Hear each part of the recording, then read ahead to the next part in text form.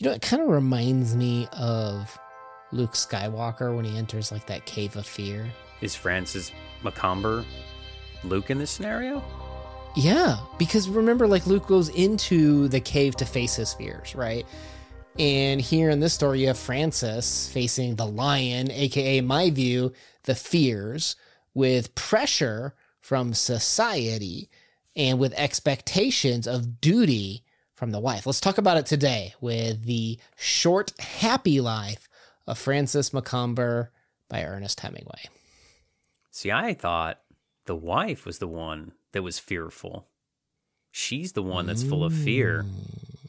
Well, it's kind of like, are you hunting your fears, right? Like, and how do you become, we've talked about this before with Ernest Hemingway. There's the person you think you are, and then there's the person that you are, like that you do and that you can actually see and manifest. And those aren't always aligned, right? And that cave of fear, the idea of going into the tall grass to face your fear, to face this lion, is all about overcoming yourself, overcoming your own shortcomings sometimes. Whether you take it, metaphorically or not, that's another thing. But let's start with the beginning and talk about who is Francis Macomber, right? Like, we have the story named after him, right? In terms of his nice clothes and how he looks clean, but he's kind of pale. Like, where would you put him on the economic strata? Like, where would you put him on his own social awareness perspective? Like, describe to me this character. He's a pretty boy. He's a city folk boy. He is, what's his name from Trading Places? Remember when she grabs his hand? Lewis. She's like, never done a hard day's work. He is Lewis from Trading Spaces. Yeah, that's who he is. He's a guy that has had it pretty easy all of his life. He's never had to, I think, stress over much. I think that's true, but I also think he has shortcomings that he's aware of, because you have like this Robert Wilson, who is the rugged and red-faced, basically tour guide that knows the local customs, right? He is man unleashed, I think, is kind of how he's written, right? And then you have the wife, right? And we open up with Francis being carried in on the shoulders almost like a hero, right? He conquered the lion. Let's bring in the guy that was able to come out there and tame nature in all of its totality, right? So you have suddenly these like little subtle nods where like the wife's trying not to pay attention to Wilson, but she looks back at him twice. And Wilson's clothes, they're more rugged. They're worn in. He actually lives his life according to nature or ways of being more in tuned. And Francis is, I'm going to say, maybe a little bit insecure. He's not sure of his past. Like, does he belong here? Right? He's almost having that imposter syndrome of like, I'm not a hunter. I paid for these guns. I paid for these clothes, but I'm putting on the mask. I'm not really that hunter guy. I'm playing a role, and literally his alter ego, Wilson, is the one that is the actual person who's done those sorts of things. And he's the one that is almost like putting on the show for everyone and like, killing the lion for him and taking him to the places to hunt. Like, he's like the one that is who he wishes he could be. I think there's a couple of good quotes that describe Francis. He's the good at court games. So those are going to be, fancier games. Not to say that aren't, quote, real sports or they're not tough or anything, but he's playing luxury games. He goes fishing, and he has a couple of big game records for his fishing. And that kind of sets him apart from a more rugged lifestyle, a sport that is a little bit tougher, maybe more dangerous would be a good way to describe it. So that puts him already in his own mental capacity of I'm a coward compared to somebody like Wilson, who is out here roughing it. He's the John Wayne of the story. Well, he could almost be viewed in my eyes as who he wishes he was, right? Because I think the only weapon he's ever brandished was the pen to sign a check, right? And when he gets put into this area where he's actually confronted with real danger, like all the stuff that his money has shielded him from, the city has shielded him from. And he sees how his wife, who is representative of how a person should behave, that you get kind of like a normative ethics discussion in here, right? And there's like that weird, strange, quick line about when they were talking about the locals, right? So if we have three parties, we have the tourists, we have the tour guide, and then we have the locals as kind of like the three representations of humanity in this. And the locals were kind of like scared and almost like respective of nature in a sense. But then when it comes to whether they get punished physically or have their pay docked, or there's like a quick normative ethics of what's the right thing to do? Would you rather lose money or would you rather take physical punishment? And you'll notice it's kind of like a weird thing to kind of just throw in there for me, at least when I was reading it, it brought me out a little bit. But it made me think about how, our main character, Francis, all he knows is the war of the pen. And for him to be like, oh yeah, I get that. I definitely wouldn't want to lose money. You start to realize his only way of combat is through financial jousting, essentially, when he comes into this world where money kind of equates to nothing other than it buys you that middle layer of humanity of the tour guide to teach you the ways that you have been disconnected with. Teaching the ways, I think, is a good way of looking at the story, as well as Macomber is the coming of age story here. He is someone that has been gifted everything, and he has to see how the real world works. And that's what he is kind of seeing unfold before him. He knows his wife maybe has a little bit better grasp of it, that, Wilson definitely has a better grasp of it. And maybe he's trying to relate to these people because they're making the same choice he would make. And so he's like identifying with them, but wants to identify more with Wilson, because he sees that that's maybe what his wife is enticed by, or he knows that that's what his wife sees as a true man. And we see as he progresses through the story that it is his coming of age story, that he comes from being, maybe not innocent, not a boy, but definitely, a man-child, so to speak, and that he's becoming a quote, true man of this time period. Do you think it's only Francis's story, right? Like when the tour guide Wilson says the quote, in Africa, no woman ever misses her lion and no white man ever bolts. Well, one, that's foreshadowing for the end of the story. Yeah, for sure. She sure didn't miss her lion. But obviously, if we're saying this line that no white man ever bolts, obviously, he is the tour guide for the white man. Like, he's the one that's able to teach them the local ways, to teach them nature. It's apparently a common thing for the white man to bolt. We just don't talk about it, right? So this isn't, to me, just a Francis Macomber story. This is all the Francises, all the men that are afraid to embrace nature, per se, the whatever you want to call that form of life, away from the shielding of society. It's all the men that are afraid to face that run back to society where they can be coddled and have a lot more safety in numbers and safety in financial institutions. That this is something that doesn't happen to just Francis. This happens to all men. And the fact that we have to decide what type of person we're going to be, that this is a constant story of the cave of fears.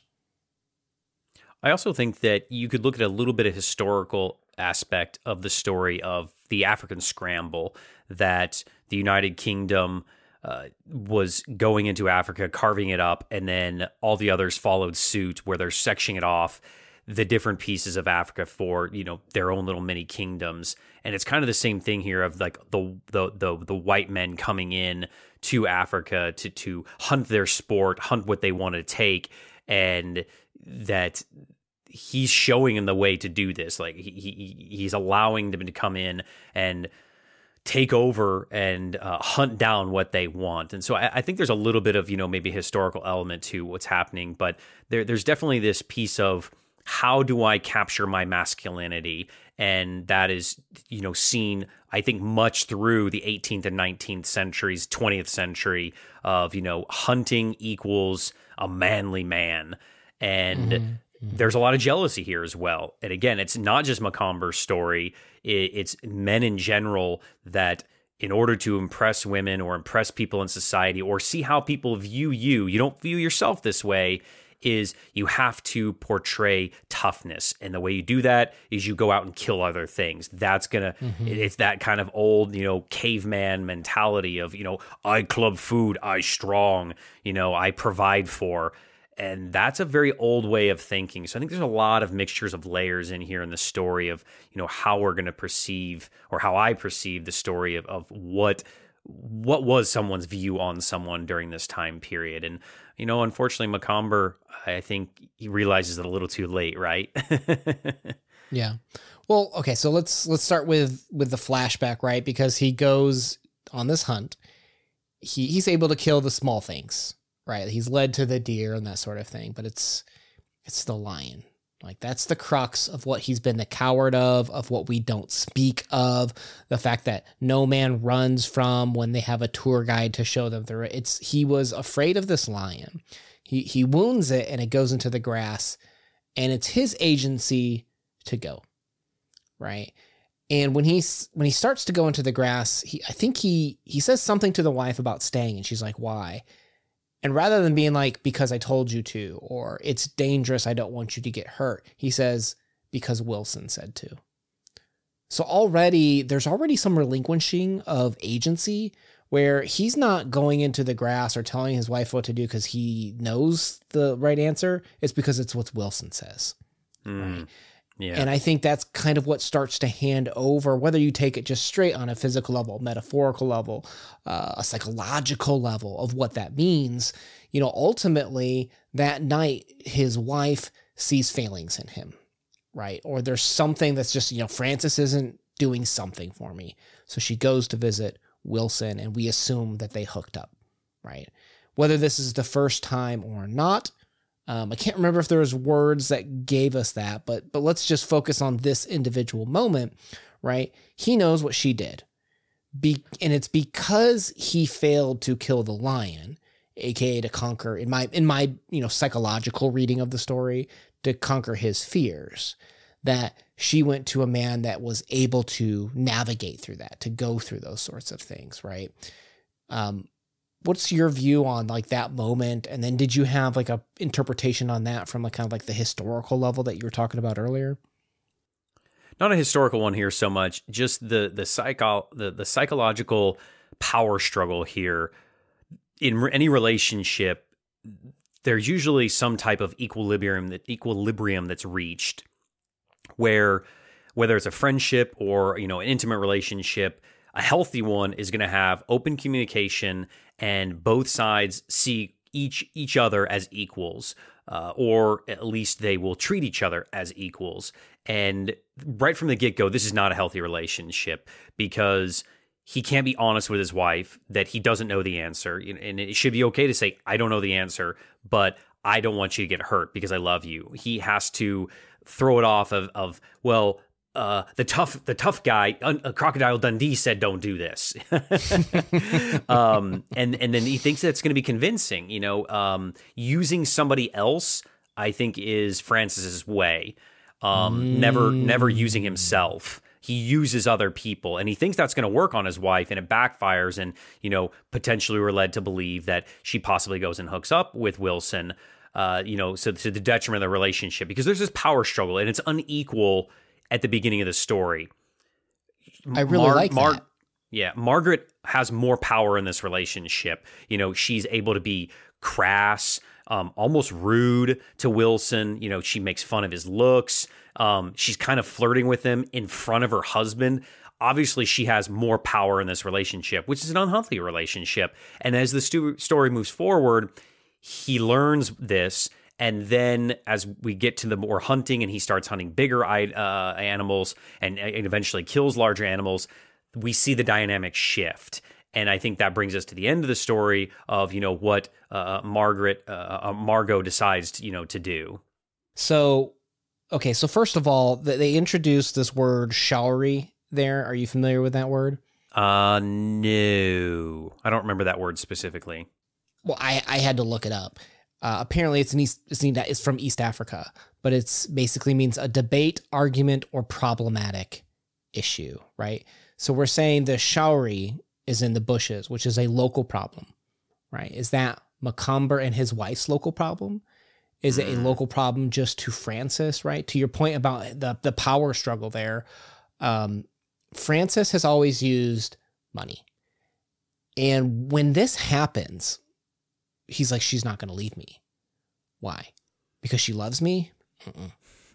Because we have this history? Even the argument of maybe religion, if they had one, I don't think it was clear that they had. No, the money, exactly, right? Because the idea is that the only thing that he craves and believes he uses to use others, right? How did he hire Wilson? Probably with money, right? How does he keep his wife there? Probably with money. That's his one way of hunting, right? And even in that moment when he knows that he failed to switch to have a different mode of looking at life, he failed. And as a result, he thinks his failings were or his way of coming back, his savior is going to be money, that's what's going to keep his wife there. But there's this local shari, this problem that he's failing to address in the tall grass per se, right? And Wilson, there's a lot of point of views here. It's a very complex story, I think, because did you notice that there's even like a point of view of the lion at one point? I guess I missed that. Yeah. There's a point of view there, but I'm trying to make sense of it because in the narrative it said that Francis Macomber himself struggled to understand Wilson, to understand his wife, and then we, as an audio reader, get treated to basically every point of view, right? Where we get to see the lion who's often neglected. We get to see Wilson who feels he knew what he was doing, and he almost feels bothered by it, right? Like, oh, these women are bothering me when it takes two to tango. Right? Like both of these men are trying to blame their problems externally, and neither one's facing their own local problem per se. Oh no, I got to sleep with another wife. Oh, poor me. Yeah, I mean, there's a lot of stereotyping here as well. The rough and tumble jerk, even in the story, Wilson calls out some not so flattering things, about Mrs. Macomber and kind of makes fun of her a little bit. And it's like, oh, she likes that. She plays into liking the bad boy, another stereotype, and you have the weak husband who, only knows money, another stereotype. So, but I think that Hemingway does a great job of playing into that. And these characters that might not be interesting become very interesting because of their relationship dynamics. And that helps move the story forward ahead in a nice pace that I enjoyed. Mm-hmm. Well, the way that there's almost like those subtle flips on every character, right? Where once they go hunting and he's like, don't get out of the car. Like, don't shoot from the car. You got to get out. And it's only later you learn some of the legalities. And that's when you start to realize how they start to get one over on each other. Like, oh, finally, I have something on the hunter. He did this illegal activity and such like that, right? Like, that's when the hunter who just wanted to feed the ego of people who want to pay to do this hunt, they never bolt, right? He makes sure that story never is published. He makes sure the story that's published is that they were brave and courageous and are carried back to camp like Francis was in the beginning. Only now are we carving away underneath to find out that these men, who have these busts on the wall of these hunts, what do we have on this journey, right? We have deer, we have lion, we have these bison, buffalo things that we're hunting too. How many of these busts are lies, right? Like, it's literally a mask on a lie of like, oh, let me tell you the story of how I hunted that. But they don't hear the real story about how they're afraid to go into that tall grass. And isn't that true, right? Sometimes we're embarrassed of our shortcomings, so we dress it up. We make those lies and put on the masks so that these things are literally figurative, physical representations of our lies in some regard. And I think that takes us kind of to the end of the story, right? Of all of those lies come back as, and Francis, would regret it if he could, right? Because as the end of the story comes to fruition and the foreshadowing you mentioned earlier, Mrs. Macomber shoots and kills Francis. Now, we don't know whether they're it's going murder into or the not. bush. Well, they're going into the bush. They all plan to shoot the lion, right? And when the lion comes out, instead of shooting the lion, she shoots Francis. And is it on accident or is it on purpose? And of course, that's the great debate, and that, is a good topic of discussion. I I don't know. I don't know if there's a lot of evidence to lean either way. I don't know if there's enough evidence to lean more one way or the other to say it was an accident, or whether she did it on purpose. I think you can make an argument for both.